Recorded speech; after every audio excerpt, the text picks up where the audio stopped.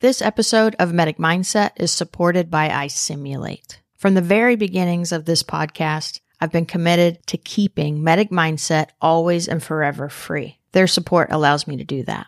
Thank you, iSimulate. And I still work on an ambulance. I still work PRN for Powell County Ambulance, and I don't find ambulance work attractive, right? It's a grind. I find certain patient interactions attractive and exciting and fulfilling.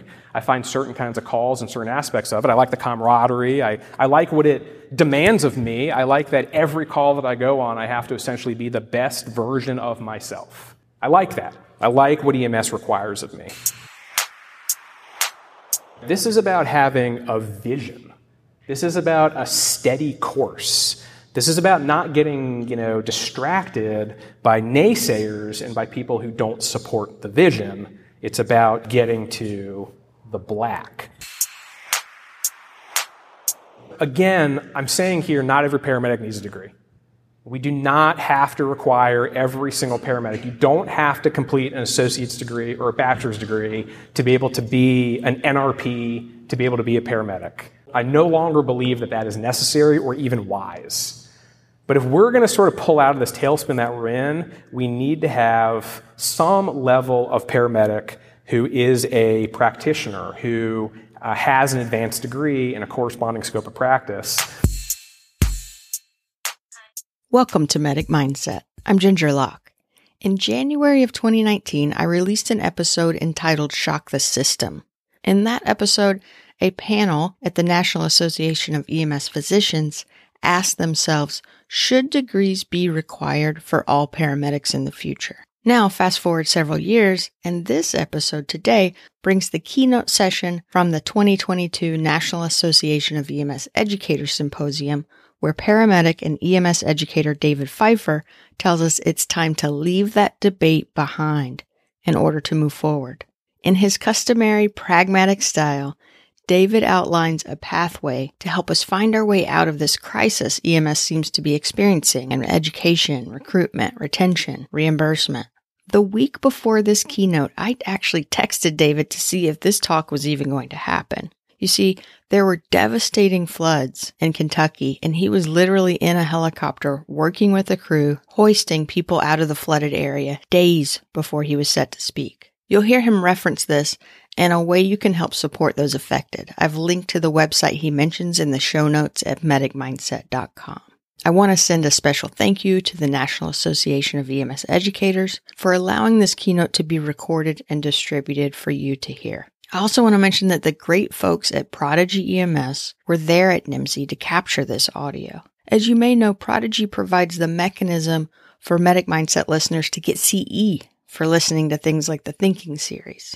They flew with their gear to Louisville, they mic'd David up, immediately sent the audio file, and asked for nothing in return. It's why I picked them as a partner and why you are hearing this, like every Medic Mindset episode, always and forever free. Listen in to David's talk. Ladies and gentlemen, David Fifer. Thanks. Yeah. What I want to talk to you about this morning is a pathway that I think we can follow to deal with some of the things that seem to be vexing us in EMS. Hopefully this is not news to you, that we have a little bit of a crisis in our profession. People are defining this crisis, I think, along different terms: recruitment, retention, education, financial compensation, reimbursement for services. But it's all kind of wrapped up to this inflection point that we seem to be at here in 2022. What I'm going to propose this morning, I don't necessarily think is a silver bullet. I don't think it's a panacea, but I think it is probably our best shot at finding our way out of this. The other thing that I think is important to share with you before we get started is what I'm not. And what I mean by that is I think we have a tendency in EMS to hold ourselves out as experts in things that we are in fact not experts in, and we don't always disclose that to our audience. So I am responsible for teaching surgical crikes to our paramedic students at EKU. I've never done a surgical crike on a real person. I've done on cadavers, but I've never done a surgical crike, despite the fact that I have to teach surgical crikes. And so it's important to me that I tell my students I've never actually had to do this on a real person in my career. It's also important to me that I tell students I'm not an expert in OBGYN, even though I have to teach that as a part of our curriculum. I'm not an expert in a lot of different things. What I may be an expert in is conveying information in a manner that is effective. Maybe I'm an expert in education. But mostly, I've just been fortunate in my career to sort of be at the table or be in the room for a lot of different kinds of conversations, sort of see the nexus between a few different things. I serve on NEMSAC as the nationwide representative of providers. I serve on several committees and task forces here in Kentucky and have been a part of some national task forces and efforts like that. I'm able to sort of rub shoulders, I guess, with a lot of people who are policymakers. Lately here in Kentucky, I've also been involved in some legislative efforts to maybe try to reform EMS. And so what I'm going to share with you this morning is basically just my belief about what we should be doing based on sort of the tea leaves, I guess, that I sort of see circulating. Now, before we really get into the meat and potatoes of the presentation, I want to call your attention to the floods again. This really is a pretty devastating disaster, as was mentioned in my bio. I'm a member of the National Disaster Medical System, the DMAT teams and everything, and I've responded to a lot of different floods, a lot of different hurricanes and so forth. And this is probably among the worst ones that I've seen, not necessarily in the geographic magnitude. Quite frankly, there's not a whole lot in eastern Kentucky to be destroyed, unfortunately. But that's actually what part of what makes this disaster especially devastating. This is a part of the country in eastern Kentucky that does not have a lot to begin with. Flying over, hollers, as we call them here in Kentucky, these little pockets in the mountains where there's maybe 30, 40 residences, and they're all destroyed. They're turned into splinters. Mobile homes lifted clear off their foundation and suspended in the trees as the water was receding. That's a huge disaster for those people. This is a part of the country where if you don't have a vehicle, you don't really have a job, because the pockets of communities and businesses and so forth are spread out. And there's no mass transit, there's no buses, there's no subway systems, and families are sharing one vehicle to get to their jobs that is now destroyed. It doesn't exist anymore. It floated away. The state of Kentucky has set up a relief fund. There's a lot of people doing good work to try to help eastern Kentucky right now. There's many fine organizations you can donate to, but the governor's office has set up the Eastern Kentucky Flood Relief Fund, and you can scan that QR code and it'll, within a couple of clicks, I guess, take you to a secure donation website. You can make a tax-deductible donation if you have an extra $20 or $30 and maybe the spirit of generosity this weekend. Consider maybe making that donation. Just like probably every other state in the country at this point, we definitely have our share of political nonsense here in Kentucky, but knowing a few of the people involved in how these particular funds get administered, I'm pretty confident that they'll get to the right place for these people, so consider that. Let me take you back in time a little bit. This is Man Gulch in Montana's Helena National Forest. This beautiful canyon, it's about 5 miles long, cuts through cliffs and stunning wilderness in an area known as the Gates of the Mountains out there in Helena, Montana. But this is how Man Gulch looked on August 5th, 1949. About a 100-degree day, and a forest fire lookout spotted some smoke off in the distance. Actually began fighting this fire by himself out there with hand tools, while he called it in and while smoke jumpers from Missoula were mobilized. Eventually, this guy shows up with his smoke jumper crew. This is a guy named Wagner Dodge, and went by Wag. Shortly after Wag's crew got to work fighting this fire, they were basically overcome by the fire. The winds whipped it up, started to surround them, and they were surrounded by these flames on all sides, except for a very steep and narrow climb up the closest ridge. At that point in firefighting, the thing that you did was follow the path out of the flames, right? Climb up that ridge. But Wag Dodge sort of realized in that moment that that was maybe not such a great idea because of the nature of flames. Flames rise and heat rises. So trying to outrun those flames is, maybe not the thing to do. And so instead, he told his crew to basically run through the flames in the opposite direction, run through the flames behind them into an area known as the black. So they could retreat into the area that had already been burnt over. But it did require risking crossing back through the flames just momentarily and facing the fire that was actually encroaching on them to get to that safe area.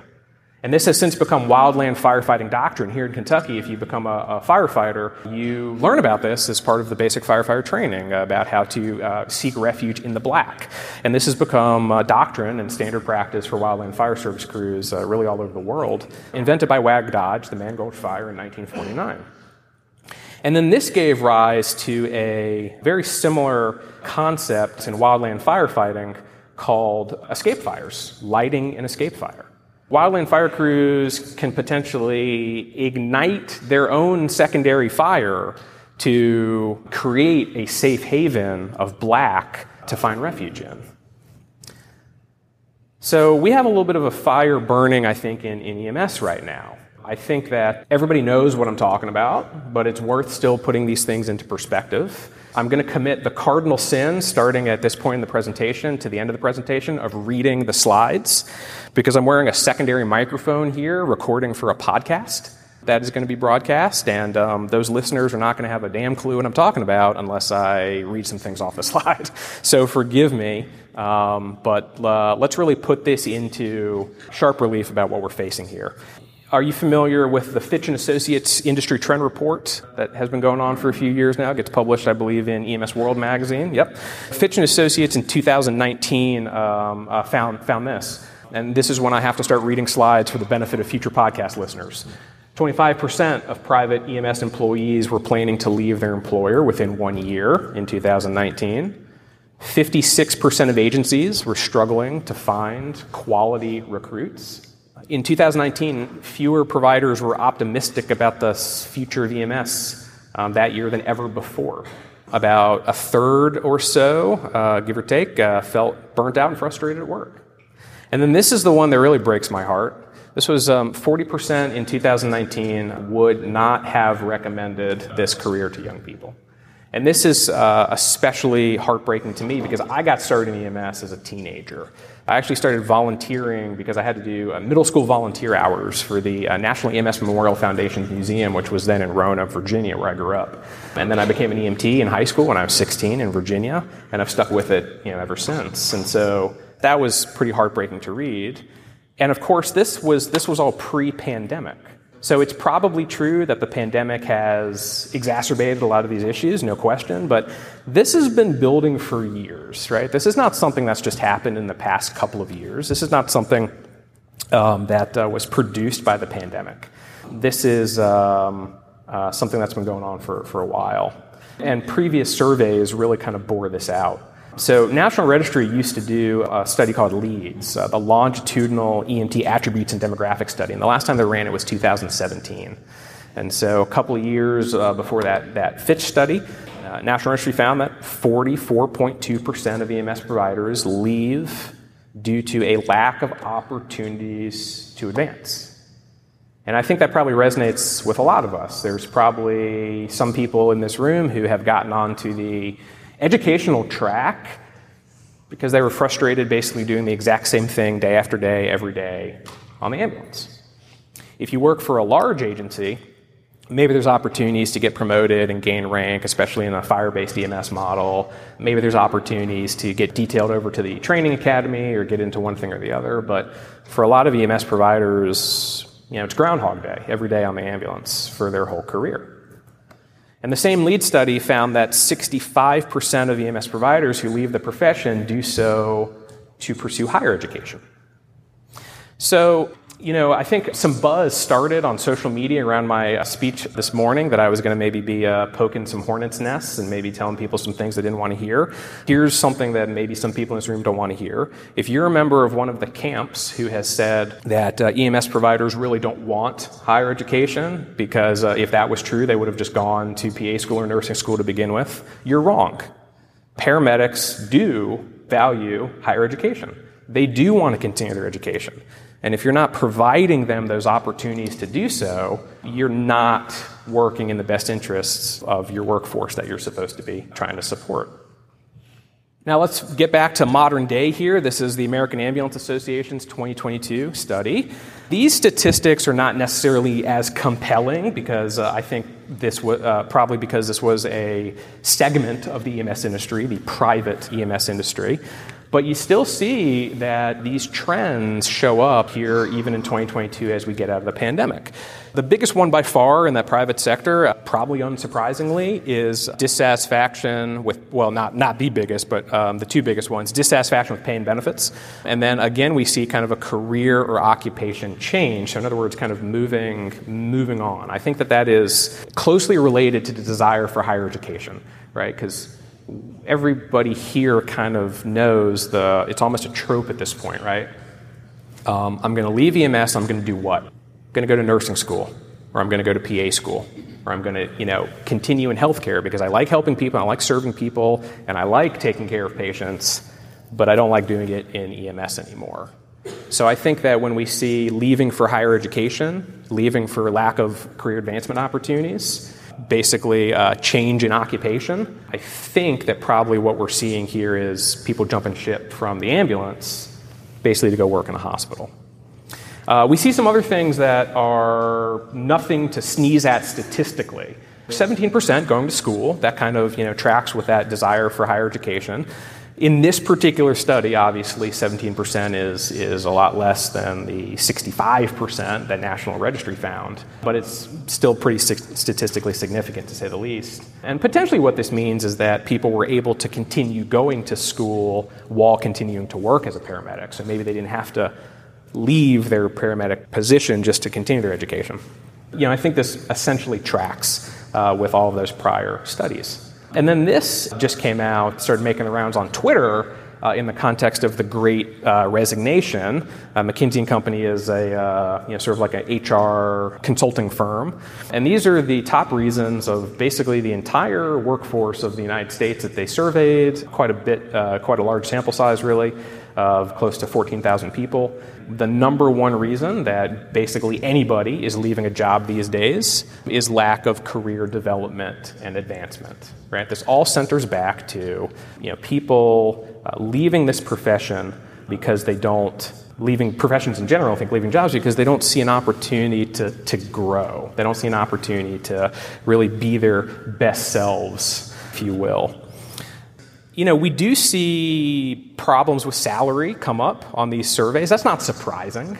And something that frustrates me a little bit, and this is another potential poking of a bear for some people maybe, is that I don't think that salary and compensation is not important to address. Of course it is. It's just that, of course it is. So it's kind of not worth, in my opinion, talking about so much.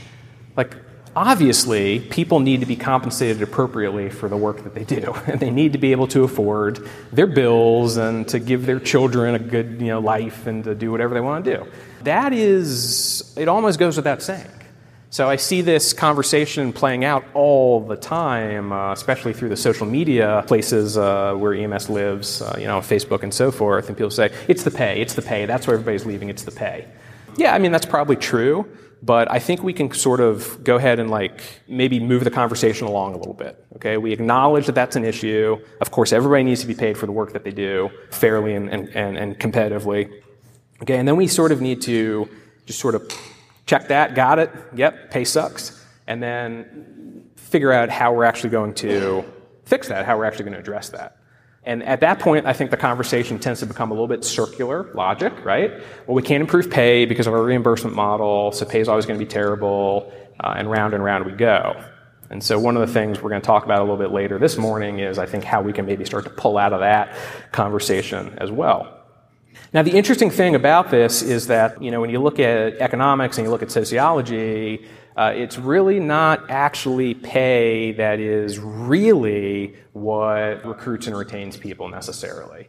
And so the Easterlin paradox was something coined by Richard Easterlin, an economist, in 1974. And basically what he found, and this has been validated several times, is that at any given point in somebody's life or career, pay is important to them. Right? If I ask you sitting here today, Do you get paid enough for the work that you do? Most people would probably say no, and most people would probably feel that their life would be better if they made more money. There's actually quite a bit of research that is in fact true. Not that money can buy happiness, but that money can buy pretty much everything that you need to live a healthy, vibrant life, right? Healthcare, food, the ability to travel to see loved ones, all that kind of stuff, right? And I think everybody, again, kind of just understands that on a pretty intuitive level. But what the Easterlin paradox says is that when you then kind of look back over the course of somebody's life, it's not the money that really, helped them thrive. It's educational attainment. It's the ability to avoid the unexamined life. It's the ability to live a life of meaning. It's the ability to unlock doors that educational credentials open in our society. And that is the way that our society is structured, whether we like it or not. How many people have seen the comments, or maybe you've made the comment yourself, well, a degree is just a piece of paper. A degree doesn't mean that you're a better paramedic. Your patient never asked to see your diploma, your college diploma in the back of the ambulance. Those statements may all be true. Nevertheless, you still have to have a degree to get certain kinds of jobs. You sort of have to have a degree in the healthcare realm to really be able to advance. Now, this presentation this morning is not really about degree standards for paramedics. That's a part of what we're going to cover, but that's not really what this presentation is about. But we need to acknowledge that it is education. It is formal education, is what the Easterlin paradox really finds, that helps people move through life in a way that helps them thrive. And what this basically all comes down to is this guy. Hopefully everybody recognizes this, Maslow's hierarchy, a foundational underpinning of sociology and psychology and economics. This is basically, there's kind of two ways of looking at Maslow's hierarchy as Maslow himself described. The one that everybody's most familiar with is that if the basic needs at the level that you're looking at are not met, you have a really hard time getting to the next level. If you're not secure in your water, your food, your shelter, your sleep, it's very difficult to sort of level up into being able to progress all the way up to having self-esteem and self-actualization, where you're sort of the true, master of your own fate and all that kind of stuff. And that's how this typically gets taught. And I would argue that most EMS providers are somewhere in this area on the Maslow's hierarchy of needs. I think everybody in here has worked as an EMS provider at some point, to some extent in some sort of an agency. Does it sound familiar to you that at various times you weren't totally feeling secure in sleep or your ability to afford rent? Or were you eating healthy foods all the time, working 2 different jobs on 24/48 schedules, living in an ambulance? Were you in a healthy relationship, not to get weird suddenly this morning, but where your opportunities for reproduction were being met? Yeah, a lot of times, maybe the opportunities were there, but you didn't necessarily feel real good about those opportunities, right? All right. How about safety needs? Broken ambulances. Ambulances don't start half the time. Ambulances where the seatbelts don't click. Being expected to respond to calls for violence where you're not given appropriate PPE. Does your agency have a rescue task force model? Or are they just kind of putting their head in the sand about that kind of response? And then during the pandemic, did you have enough PPE, right? Did you feel safe running the COVID calls? Okay, so that's kind of the traditional framework of Maslow's hierarchy. I think that there certainly are some individuals in EMS who are at a higher level of the hierarchy, but as a profession, we're kind of hovering, I think, around those really low rungs. The other way of understanding Maslow's hierarchy, Maslow described those lower levels as growth needs. And so another way of understanding Maslow's hierarchy is that when these are not met, people strive to meet them. This is part of what he theorized was stimulating people to grow and to kind of move out of whatever place that they were in their lives to some other kind of a place. So I think we can understand this in 2 ways. The first way, that people are going to have a hard time kind of leveling up when their basic needs are not met. I think that helps us explain why many EMS agencies struggle.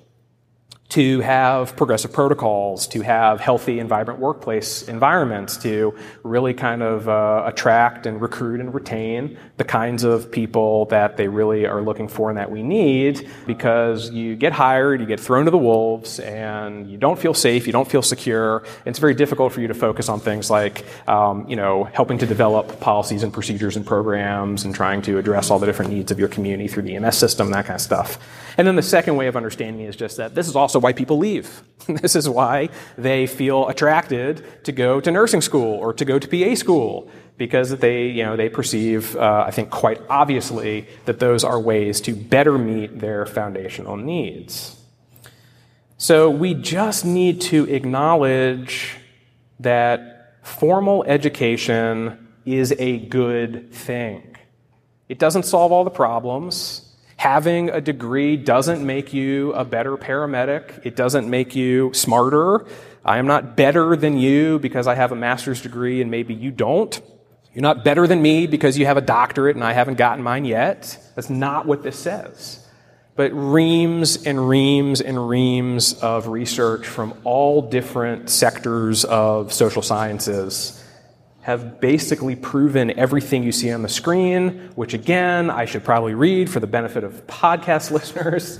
Greater employment stability, greater resilience to the psychological winds that seem to buffet us in EMS, improved health and wellness, lower rates of injury, greater career longevity, and on and on and on and on.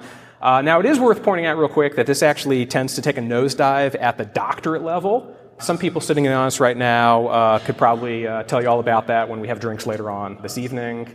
Scott Lancaster's LinkedIn posts are the reason I'm not getting a PhD. Sorry about that, but it was rough. It was rough, was it not, for a little while there? Yeah, exactly. No.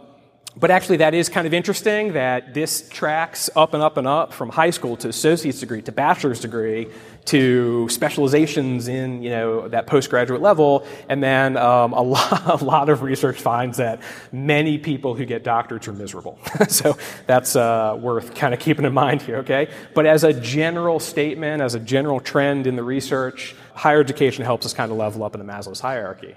So this is its own kind of a paradox. On the one hand, it would help our workforce, it would help our agencies. If you are an agency administrator, and there are some people in this room who I know, looking out across and seeing some familiar faces, you're an EMS educator because you're a training officer, but you're an agency administrator.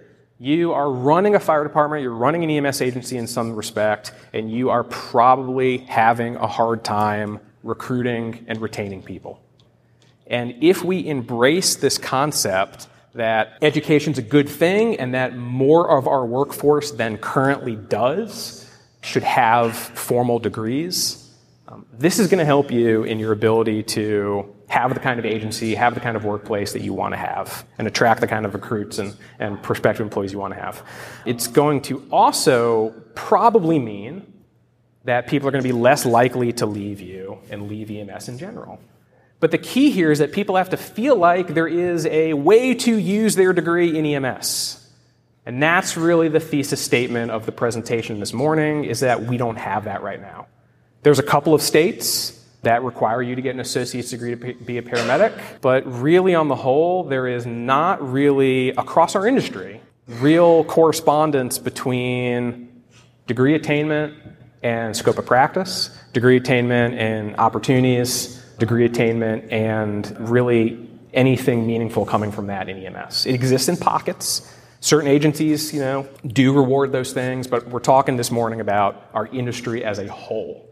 And I think you would agree that our industry as a whole simply does not seem to value formal educational attainment.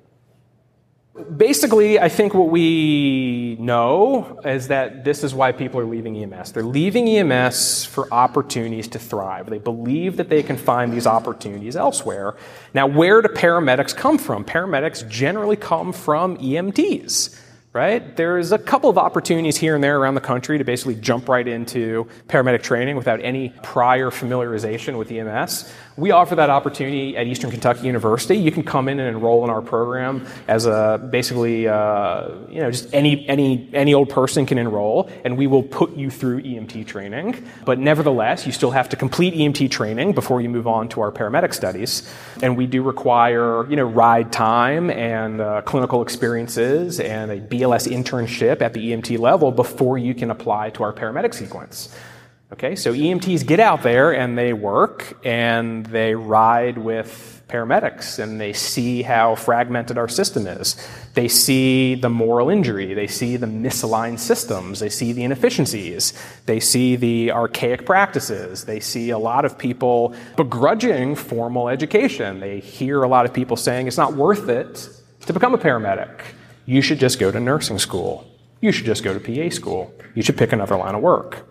EMTs get out there and they see people just running the same calls over and over and over again, doing the same, nursing home IFT today that they were doing 10 years ago, and on and on and on it goes. We're stagnating.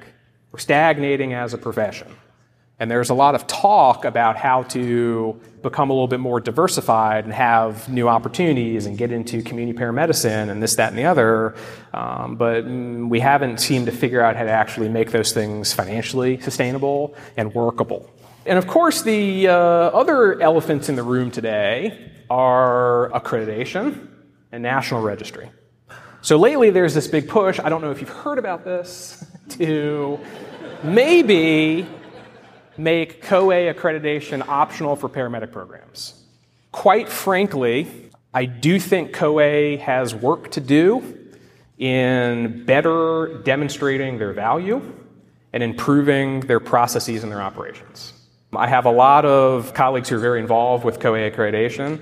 My colleague Bill Young is sitting right in front of me, who I think extraordinarily highly of. And if you know Bill Young, I think you would agree with me. Very involved in COA as a site visitor and is our expert at EKU on accreditation standards. And so I say that with no particular animosity towards COA or any of the people who are doing the hard work every day of maintaining that accreditation standard. There is a conversation that needs to be had, not about abandoning accreditation, but improving the accreditation process. And then the National Registry. Yes, the National Registry is challenging. That is a challenging test. And if you are still teaching your students based on the National Registry exam of 15 years ago, based on basically a DOT standard curriculum kind of a worldview, you're behind the times. The exam is not built that way anymore. Each question does have one right answer. Each question can be sourced to an industry reference that is accessible to anybody. As an item writer and a master pool reviewer, I literally had to sit in a room like a prisoner and find a source in a commonly accepted text or publication or something to defend every single correct answer that I suggested for questions. Right? It had to be found in AHA ECC guidelines, or Nancy Caroline, or Limmer, or something like that, right? It does require a good knowledge of pathophysiology. It requires the ability to assimilate lots of information. It requires critical thinking. It requires the ability to answer questions like, which of these patients is the sickest? Which of these patients needs to be transported first? If you're still teaching your students just to memorize a bunch of facts and figures, you're not preparing them for the modern National Registry exam.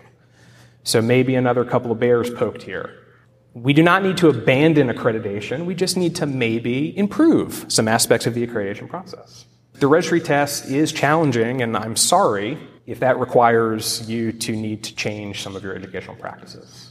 But it's a pretty good test. It really is a pretty good test. None of the surveys of people, when they asked about why they were leaving, indicated that they're leaving because paramedic programs were too difficult, because they had to maintain accreditation. Nobody indicated that the National Registry test was too hard or that was... None of that shows up in any of these surveys. And honestly, it doesn't even really seem to show up when you just talk to people anecdotally. When we just talk to our peers, why are you thinking about getting out of EMS? People say the same kind of stuff. I don't get paid enough. The working conditions kind of suck. I don't have the opportunities that I want. I've heard very, very few people say, Honestly, looking back on things, if it weren't for the fact that my registry test, was just a little bit too hard, I think I might have stayed in this profession. Like, nobody says that. Nobody says, well, to be honest with you, my paramedic program was accredited, so I'm bailing. Like, that doesn't come up, right? So I don't understand this linkage that some people are trying to make between COA and National Registry being some sort of a choke point into entering our profession or being some sort of explanation for why we have a recruitment and retention program. The COA accreditation standards are not that difficult. They're really not. They're also not that expensive. I've heard people claim that to start a paramedic program costs $20,000 in accreditation fees. That's not true. That's just not true. It may cost you $20,000 in capital equipment or in personnel costs or something like that, but you need those things anyway, right? You need those things just to operate any paramedic program.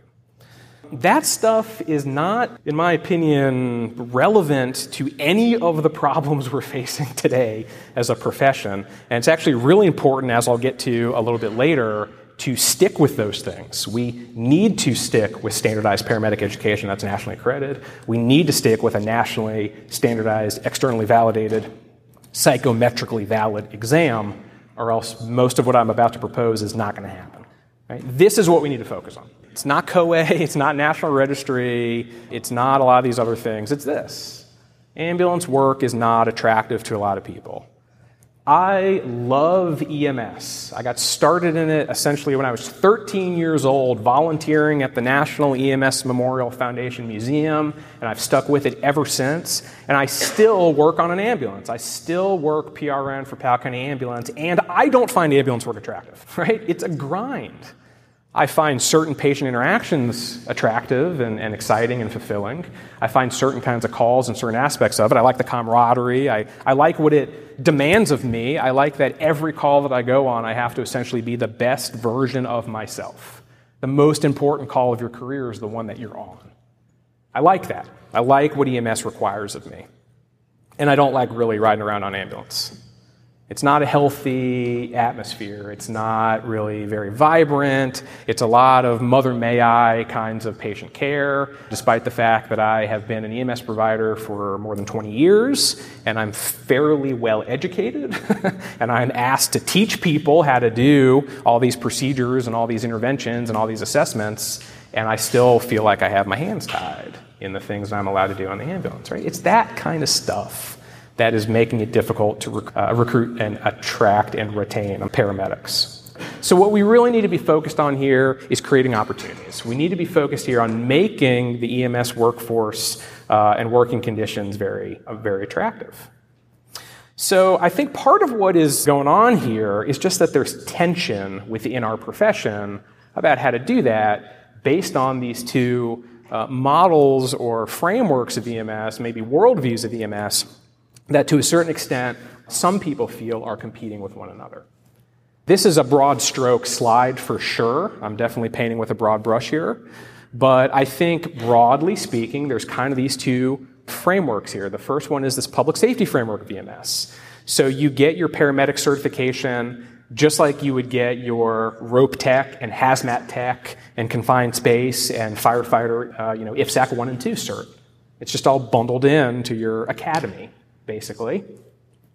And so it's kind of this, add-on to all those other things. It's built around this concept of being a technician. Here's your 9-month paramedic course. Here's your protocol book. They call, we haul, on to the next one. And a lot of people go through this kind of training because they have to. Not because they're necessarily passionate about it, but because it's expected to get the job as the firefighter paramedic or to get the job in the first place. And I think we all know that. And then that same camp, I think, tends to be the one who says, look, all this stuff about mobile integrated healthcare and preventive health and all this sort of stuff, that's all great, but it's mission creep. This is designed, this model, this system was built for emergency care. It was built for you're dying, and we're going to keep you from dying, hopefully until you get to the hospital, and that's it. And those other things are for other people, other disciplines in healthcare, other roles.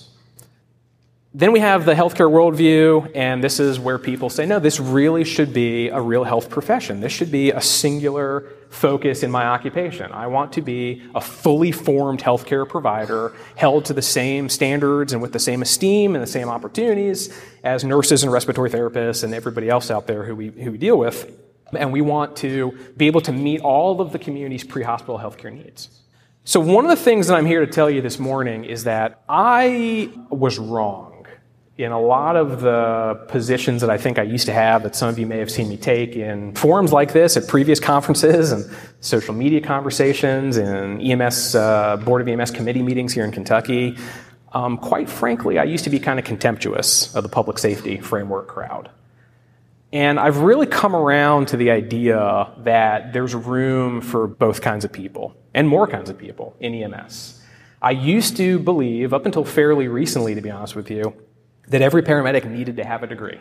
You should simply get an associate's degree. You should have to have an associate's degree to be a paramedic. And I would rant and rave about how this is easy because every COA accredited paramedic program, which is all paramedic programs essentially, right? Because you have to, if nothing changes, you have to graduate from a COA accredited program to take registry in the first place in 48 states, right? And so basically every graduate coming out of every COA accredited paramedic program has an opportunity to claim those credits. We have a very fine commercial paramedic program in Lexington that on their website, I happen to know, says you can claim 45 credits out of basically the 60, right, required to get an associate's degree from their sponsoring university. And so I was, all about just get there. Let's just get there. Let's just figure out how to pay for those, basically like 15 credits and get everybody an associate's degree. And we're just really foolish for not doing it. And I've really started to kind of come around to the idea that that is just not the case. Not every paramedic needs to have a degree. But there is a certain kind of paramedic that must have a degree if we're going to find our way out of this malaise that we're in right now. Now, I should point out real quick that people actually, again, do want education. I mentioned this earlier in the presentation. Here's some more statistics that are interesting. Fitch, an associate's industry study in 2019, paramedics themselves, when surveyed, said that 65% said that they believe the minimum education for a paramedic should be an associate's degree. EMTs themselves said at a rate of 55%, right? A majority of EMTs said that they thought it should be an associate's degree. Why do we sometimes seem to struggle for the esteem of other people in the healthcare community? Well, maybe it's because a vast majority of those people seem to believe that we should have a minimum associate's degree, probably because they had to jump through that hoop as well. So, I hear this question all the time, oh, David, why should a paramedic have to take English literature to be a paramedic? Quite frankly, one of the answers to that question is just that, well, the nurse had to, the physician had to, the dental hygienist had to, the athletic trainer had to, these days the rad techs had to. Okay, so we're not paying our dues in healthcare like pretty much everybody else is. And so maybe that's part of the reason we don't always get held in the same regard. Okay, so in reality, though, there's room for everybody. There's room in EMS under maybe a different kind of a consensus framework for technician paramedics and paramedics with degrees all the way up through advanced education. And this is actually not new. This is not some sort of, genius worldview that I came up with over a couple of glasses of bourbon. This is from the NHTSA website. This graphic has been up there for a long time. Every time I go there to re-download the EMS education guidelines and all that kind of stuff, this thing's there. Right? EMS is all of these things. EMS is public safety. EMS is people, just turning and burning to 911 calls who maybe don't need to have an expanded scope or an expanded skill set or know really anything about social determinants of health or public health epidemiology or any of these things that we talk about in degrees. But it's also healthcare. It's also public health. I think sometimes, just like we spend a lot of time sort of stuck on the salary and compensation thing, not that it's not important, but again, it's sort of implied that that's an important thing. We seem to get stuck on, is EMS public safety or is it public health? Or is it public safety or is it healthcare? It's all of it, right? And we should just kind of acknowledge that EMS is a unique discipline that borrows from many other fields, and we call that EMS. Some people want to call it paramedicine, which I'm fine with too. Right? But the point is there's room for everybody. Okay, so what is our escape fire? Now, maybe you kind of know where I'm going with this. It's these folks. Nursing has lit the escape fire for us. Now, this is also not a presentation about how we should just be like nursing.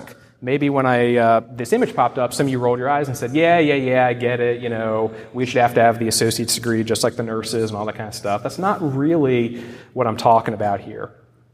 All right, but it is worth reviewing a little bit of the history of nursing because they have lit the escape fire for us. They're already in the black, and we just have to join them there. And this is kind of what it's looked like over the years. The first bachelor's of nursing programs were started in the early 1900s. This is not like a modern invention. BSN programs didn't suddenly start to crop up in like the 70s or 80s. They started in the early 1900s. The first BSN program was in 1909 at the University of Minnesota. Nursing master's programs started in the 1950s. It was in the 60s and 70s that you saw the explosion of ADN programs because the nursing profession got together and said, what is the best way to build a vibrant career pathway for the people we want in our workforce? How do we give people the opportunities that they want to not just basically be these kind of maybe glorified, candy stripers, or that's how they were being treated by the medical establishment? So they said pretty early on, right? We need to have real pathways to give people the opportunities that they want and we want them to have. Now, in the 1990s, as we have now, there were nursing shortages, but they didn't retreat from this campaign.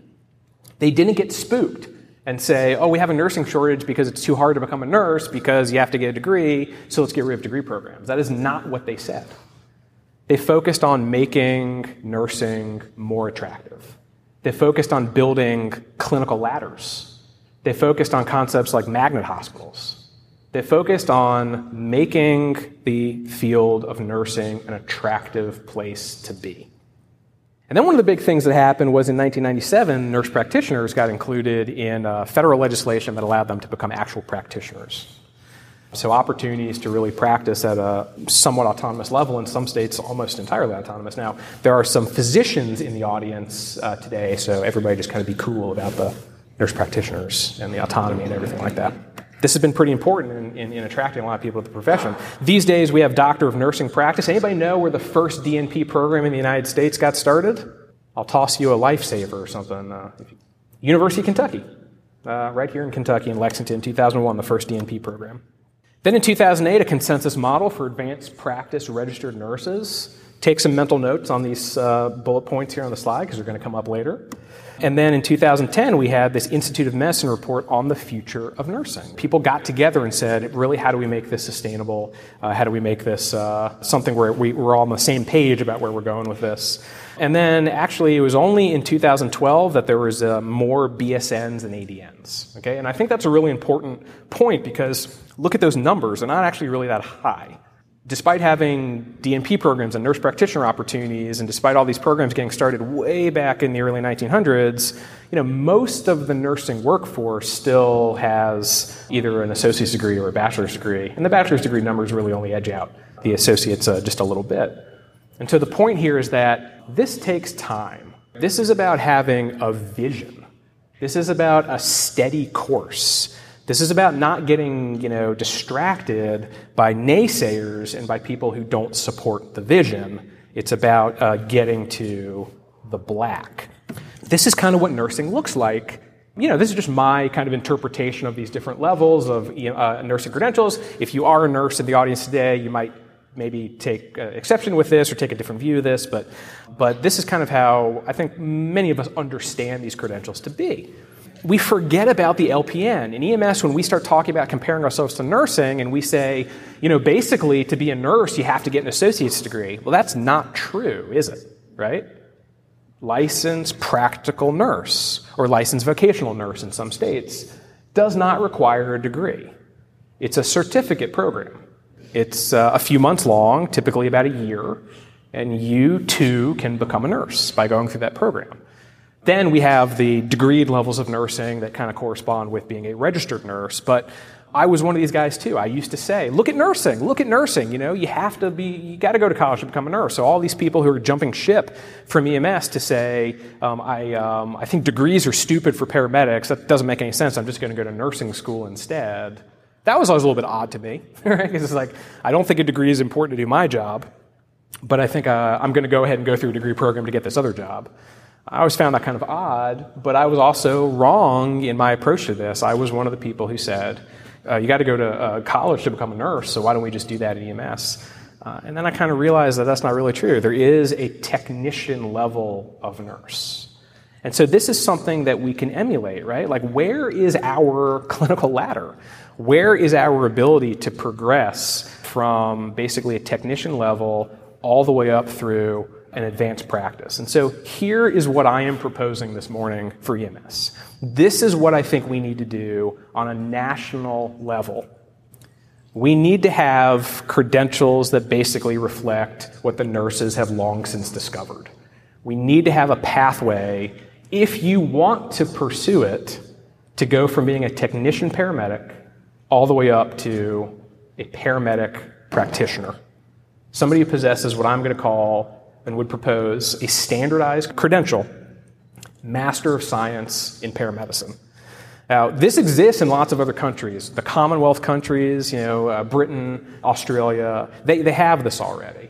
There's only one of these programs that I know of in the United States right now, and that's Creighton University, but it's an EMS administration degree. It's a Master of Science in the administration of paramedicine, or the delivery of paramedicine. It's not a clinical master's degree. We need clinical master's degrees. We need the ability to operate at this practitioner level. And so what I'm really proposing here is this, right? What I mean by a paramedic practitioner is a paramedic who possesses a clinical master's degree in the specialty of pre-hospital medicine. And this is the thing, we need a scope of practice to match it. I have a Master of Science degree. It's meaningless within the framework of EMS. It's how I got my job at EKU as a professor. It's opened up many other doors for me professionally. I have a job with the federal government where it's been, recognized for promotion, all that kind of stuff. But on the ambulance, it matters not that I have a master's degree. I have the same glitter patch on my shoulder as the guy who went through a 9-month paramedic program. And that is really problematic, because that's the thing that motivates me and motivates a lot of other people in EMS to start wondering, do I really want to stay here? Why am I staying in a profession where no matter how hard I work and how many educational credentials I get, my scope doesn't change, my abilities don't really increase in the back of the ambulance that much, the opportunities in the profession don't really seem to expand for me. My master's degree is not rewarded on the streets. It's rewarded in the classroom, it's rewarded in other places, but it's not rewarded in the thing that I love to do the most. I'm not always happy about the ambulance environment, but I love being a paramedic. I love treating patients. I would like for my credentials to be rewarded and to be honored and to be reflected. We need to build this. And this has to happen, though, on a state-by-state basis. We'll kind of get back to that here in just a couple of minutes, all right? Now, much love to Austin Travis County EMS. They are a fantastic EMS system that really sets the pace for probably the rest of the country. But I do take a little bit of exception to what they call their paramedic practitioner. So if you're not familiar with this, they have a role called paramedic practitioner, and they're actually, I think, still hiring for one right now, still looking. And basically what it requires is that you have credentials like PAC in addition to being a paramedic. And, I've talked with people who've built that program, and I understand why they built it this way. It's because what I'm advocating for, a true paramedic practitioner, doesn't exist. It exists nowhere in the United States. There is no state, and there really are no training programs for a paramedic practitioner. So what else are you going to do if you want to try to achieve what I'm talking about this morning than hire a PA who's also a paramedic? And then how many people saw the position statement, I think from, the Association of Emergency APRNs, that they would like to have a role in the field? I think that's fine. I don't think we need to necessarily exclude people from, paramedicine. But wouldn't it be nice if you didn't have to train into a whole other health profession to do the things that you want to do in EMS? Wouldn't it be really nice if you could become, if you wanted to, an advanced practice paramedic or a paramedic practitioner with a degree that prepared you for that role specifically within this profession that we all love and we've dedicated our lives and our careers to. If I wanted to be a PA, I wouldn't be on stage right now. I'd be in PA school. But I want to be a paramedic. And I want to do paramedic stuff, and I want to be able to grow in that role and in that field. Under this model that I'm proposing, this is basically kind of what it would look like, right? It makes room for the technician paramedic. And I think a lot of the stalemate or a lot of the tension around the degree debate has been around this concept that, some of us have been saying, you got to get a degree to be a paramedic. We got to do it. We got to have a degree standard. And that is alienating a lot of people, rightly or wrongly, just don't agree with that and don't believe in that. And again, I used to be one of these people who was kind of throwing stones or maybe tomatoes at those people. But there is room. Just like in nursing, they have an LPN, they have a role for a technician nurse. There is a role in EMS for technician paramedics. If you're a big city EMS agency like Louisville that is getting slammed by 911 calls every second of the day, the fact of the matter is, yes, you do actually need to just be able to crank out paramedics. Like you really do. That's a real need. Yeah, we can talk about using EMTs more, using advanced EMTs, that kind of stuff, but we do have to be able to produce paramedics, and not every single practice setting really probably needs the full degree preparation to be able to do good work, safe work for patients. But where do you need that education? You need it to be able to do things like safe refusals. Hopefully you're familiar with the research that says that unfortunately, traditional paramedic education, basically adhering for the most part just to the National EMS instructional guidelines, really does not prepare paramedics to do safe refusals. There's huge divergence between when it's studied and when it's looked at retrospectively, what the paramedic thought was wrong with the patient and what was actually diagnosed in the emergency department. What the paramedic thought was a quote-unquote BS call and what the doctor actually found in the patient. There's a big gulf between those two things. So traditional paramedic education does not prepare us to do the things that we probably want to do. Okay, so again, not every paramedic needs to have a degree, in my opinion. But some roles of paramedic must have them. Now, why must they have them? Well, this gets into what the word practitioner actually means. There's a definition for this. The federal government has definitions for things like clinician, allied health professional, and a lot of the world of healthcare is built around those definitions. One of the reasons we tend to get excluded from funding opportunities is that those funding opportunities are all built around this concept that the federal government has of what an allied health professional is. And the definition of allied health professional in the Public Health Service Act of 1946 says graduation from an accredited college or university with a certificate or a degree. So when HRSA, Health Resources Services Administration, and other federal entities like that make a bunch of money available for rural healthcare education and preparation and grants and loans to go to school and pay for these degrees, they give it to the allied health professionals. And we're not that. Because as a profession, becoming a paramedic does not require a degree. I mean, maybe it does in Oregon and Kansas, but in general, being a paramedic doesn't require a degree. So we don't qualify. We're left out of those sorts of opportunities. All right, and the same thing is true of being a practitioner. You can't just call yourself a practitioner. The federal government has a structure, basically, for what a practitioner actually is. And one helpful place to look at this, just to sort of set the stage here, is in the fine print of the ET3 model. Now, this was kind of a problematic program. It was very difficult for people to apply for ET3, but nevertheless, it existed as an opportunity to be reimbursed for things other than just transport. And when you look at whether or not we could do this on our own, the answer was no. ET3 required that we basically had to share the revenue with a practitioner. We had to have a practitioner essentially supervising the program. If not a physician, practitioners. And those practitioners are people like nurse practitioners and PAs. And so this is CMS talking to us right now. This is right there on the CMS, Centers for Medicaid Services ET3 website. Unless also licensed as a practitioner, paramedics and EMTs, not eligible. They don't meet the standard of a qualified healthcare practitioner under this model. And that is because there is no category of paramedic really, in a salient way that requires a degree and has a corresponding scope of practice. So when you look in, the Public Health Act, Title 42, this is the list of practitioners. What do all these people have in common? Advanced degrees. They all had to go to graduate school. Everybody on this list had to go to graduate school. That's basically what the federal government says a practitioner is. Now, to actually be a practitioner under Medicaid regulations, you have to be on this list. Right? We have to get added to the list. But there's no way we get added to the list taking a 9-month certification and comparing it against somebody who went to graduate school. There's no way that we can stack up a certificate paramedic course against a master's degree to be considered a practitioner and get added to this list. When you go to HRSA, Health Resources Services Administration, these are the people that are funding most of the development of the rural EMS systems and underserved EMS agencies, and who are making all this money available to start nursing programs in underserved areas. We have that need in EMS, don't we? Right? We need more paramedic programs in more places. This is their list of practitioners, and I actually stopped at just these because I couldn't fit all the ones that they list on the screen. I didn't want to do 3 slides on just what HRSA calls a practitioner.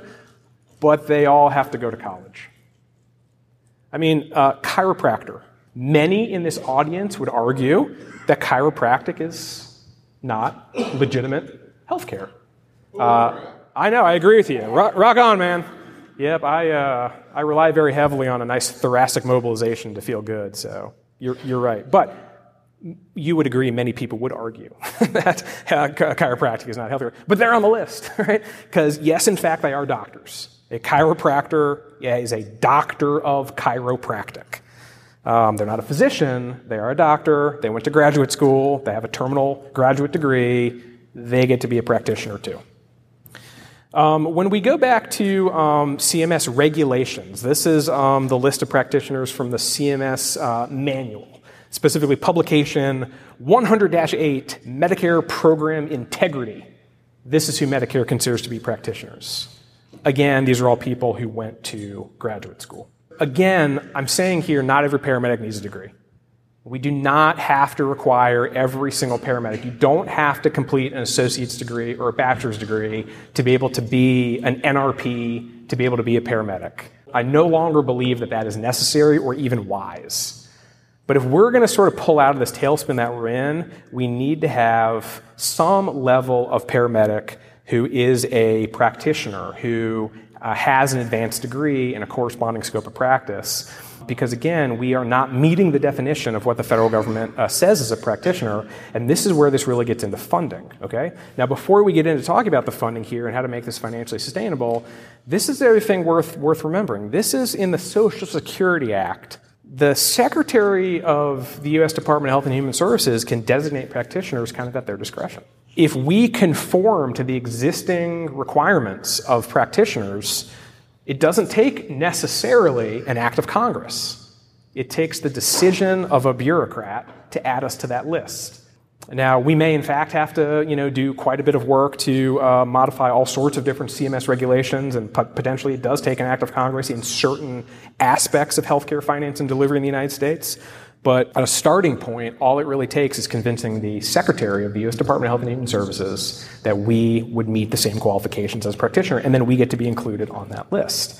This is the truth. I see all these people saying, we just need to be paid more. We need to be paid more for reimbursement. We need to talk to our Congress people about raising ambulance reimbursement.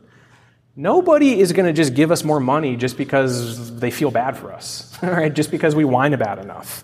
Everybody's always asking for more money. Everybody thinks that their job is the most important one. Everybody thinks that they need to be reimbursed at a greater level for all of their healthcare services, right? And we kind of know how we're paid right now. I think everybody in the room is familiar with this. This is glossing over a few things, but this is the broad strokes, right? It's a fairly simple formula based on loaded mileage. And we're not getting paid for the refusals. We're not getting paid for any of the real specific services that we do. Yes, we arguably get paid more if we, intubate somebody and give them a bunch of medications or shock them. But, this is not a lot of differentiation between these different levels of service. And we know that it's not really keeping up with the expenses. Well, this is how practitioners get paid. They have these different elements of what it's referred to as the relative value units that relate to the work that they're actually doing to treat the patient, the malpractice expenses, the expenses of actually running their practices, keeping the lights on, employing medical billers and coders, all that kind of stuff. There's practice expenses. And there's a formula for what those things are actually kind of worth. And the GPCI is the Geographic Practice Cost Index. So it's indexed to how expensive is it to do business in the area that you're actually doing business in. It's more expensive to run a clinic in one area than the other. So if you live in or work in an expensive area, you get paid a little bit more for delivering that service. And then there's also some modifiers for like super rural. So if you're willing to operate a clinic in a really rural part of America that's underserved, you get a little modifier for doing that as well. And then there's a conversion factor, and this is sort of based on an average of how much everybody is billing across the country, how much it's costing, on average, every doctor, every nurse practitioner, every PA, every audiologist to deliver those particular services, and the federal government tweaks that conversion factor a little bit from time to time every year based on that sort of average.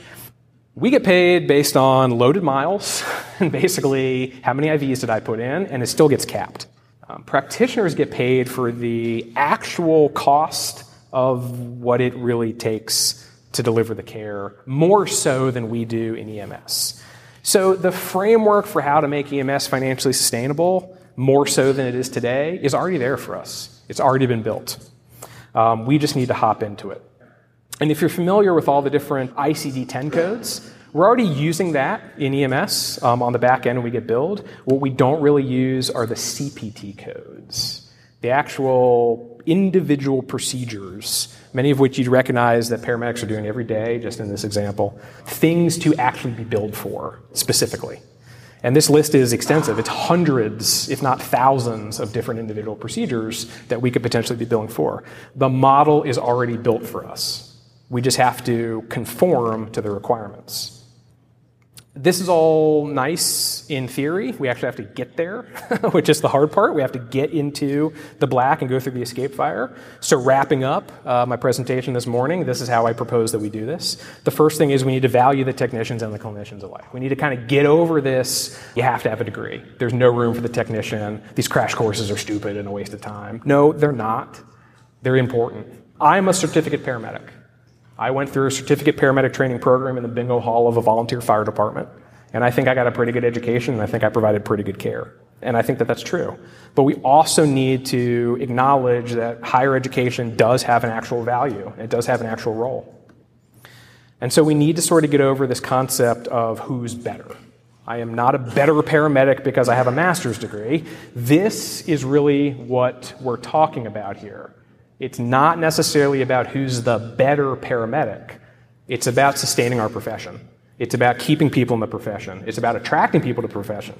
It's about financially making this all sustainable as a service to the public. And once we solve that problem, then we can start to look at quality measures. It doesn't really matter the quality of the care that we're not providing because we don't have enough paramedics, right? So let's solve these problems first. All right? So this is what I'm saying. Right? We need to really focus on making this all sustainable. And we need to focus on building this pathway. So again, right now, and I hope this does not change. I hope the National Registry does not give in to the people calling for alternatives to COA accreditation. Because right now, every paramedic program in the country basically offers a pathway to their students to get college credits and get that associate's degree by virtue of accreditation, COA accreditation standards. It's one of the best things that COA requires, is this articulation agreement with a sponsoring institution. And then we need more bachelor's degree programs for people who want them. And then, of course, we need to build these actual MSP programs. And this is going to be tough. No doubt about it, this is going to be tough, but we are talented people, and we can set our mind to doing this, and I think we can do this. And these are some of the things that the curriculum would need to have, and I think one of the biggest ones is these need to be no fooling around, high-quality clinical education programs. Not diploma mills, probably not 100% online types of degree programs. These need to be in the medical model. This basically needs to look a lot like PA training, but focused on the pre-hospital medicine arena. And that's the difference, I think, between that and a PA program. And then, of course, we need to basically create this, because remember, the CMS language says that states would have to license paramedics as practitioners for them to be practitioners, to be added to the list of practitioners by the Secretary of Health and Human Services. So we would need this to occur on a state-by-state basis. And so one of the biggest things I want to challenge you guys to do today is to be advocates for this, to be aggressive advocates at the state level for modifying state regulations. Okay, and to wrap up, this is how nurse practitioners actually got this done as they approached 1997 and their inclusion in the Omnibus Budget Act of that year that got them practitioner status. The first is that they needed to recognize the potential to expand. And this was a study, a retrospective study done of how they actually achieve this. And this is what the study authors found.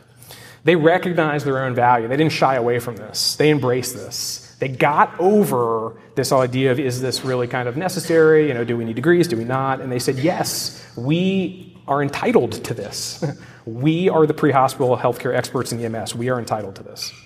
Then they collected and presented the evidence that this would actually be of value. They made the case that this would improve service to communities, deliver better care, and that kind of stuff. And then they established standards in education and testing. Let me just lean into the mic real quick. Standards in education and testing.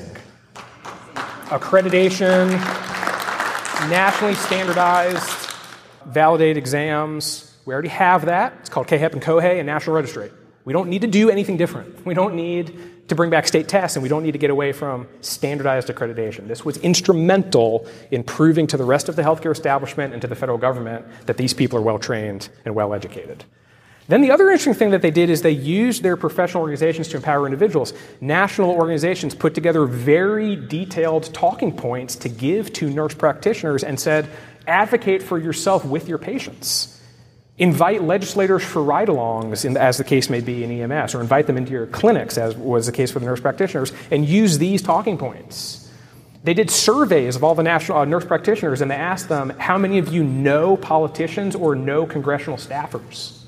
And then they gave those people talking points to give to their friends who worked on Capitol Hill or who worked in state houses. We need to get organized along the same lines. EMS Day on the Hill is not enough. Occasional visits to legislators is not enough. We need aggressive, very targeted, very sophisticated, very sustained advocacy if we're going to pull this off. And then the last one here speaks for itself. They stuck with it. Nurse practitioners existed for decades before they really got recognized. But again, they've already lit the fire. The black is already burned over. They've already done it. They've given us the model to follow, and we can do this too. And so the last thing I'll just say to you guys is that the other thing that Wag Dodge did, that he kind of invented, was the concept of dropping the tools. He told his guys, drop your pack, drop your hand tools. The things that they relied on, that they had been dependent on to keep them safe, he said, get rid of it. He told them to put their baggage down so that they could run into the black. We need to get over some of these sort of sacred cows that I've sort of been kicking down this morning. We need to get over the conversation about who's the better paramedic, get over the conversation about everybody has to have a degree, get over the conversation about we're not getting paid enough by CMS for reimbursement, we need higher reimbursement for mileage. That stuff is not the future. We need to drop that baggage, and we need to start having a new conversation about how to create a real clinical ladder and a real pathway to paramedic practitioner, so that we have a vibrant career that attracts people, that retains people for the lifetime that they want to spend in EMS, but we're not giving them opportunities to do right now. So thanks very much for your time this morning. Thanks. Good job. Thank you, guys. Thank you.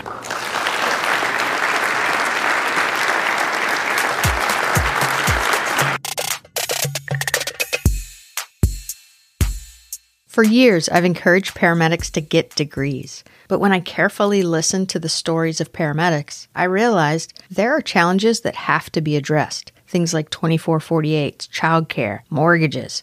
I'm pleased to share that I have an answer that matches what I know about the working paramedic who tells me they are ready to pursue a degree. Eastern Kentucky University offers a bachelor's in emergency medical care that is 100% online and allows college credit for existing state or national registry certifications. EKU is a nationally known program, and I trust them to take good care of Medic Mindset listeners who want to start their journey toward a degree. You can go to the show notes for this episode for a link, or simply use go.eku.edu/medic to get started. Welcome to Louisville. It is pronounced Louisville, not Louisville. If you said Louisville, get out. Just leave the state entirely. Part of the reason we drink a lot of bourbon here is that it helps with the pronunciation of Louisville.